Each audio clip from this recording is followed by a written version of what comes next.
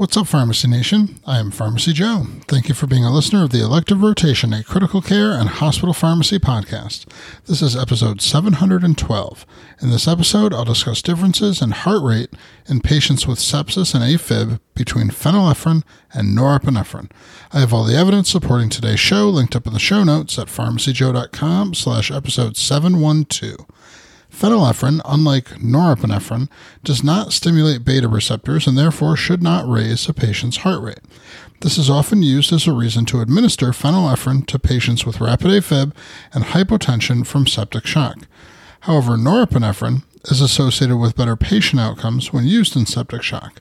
The sepsis guidelines do not suggest that phenylephrine be used in any circumstance. In fact, the drug is not even mentioned in the latest edition of the guidelines.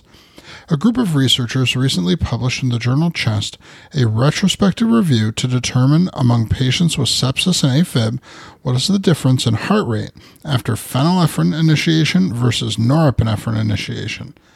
The review analyzed a patient database of over 1,800 patients with septic shock and AFib, about half of which received phenylephrine and half norepinephrine. After multivariable adjustment, phenylephrine was associated with a statistically significantly lower heart rate at 1 and 6 hours, but only by 4 beats per minute. Patients who had a higher heart rate prior to vasopressor administration were more likely to have a larger heart rate reduction with the use of phenylephrine.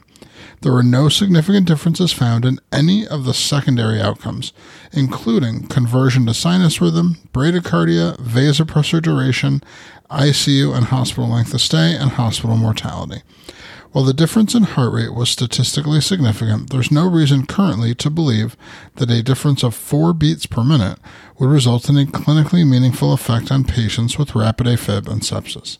This data can be used to highlight the small difference in heart rate between these vasopressors in the setting of AFib, which is likely not a reason to deviate from sepsis guideline recommendations, even if patients have AFib and hypotension from sepsis.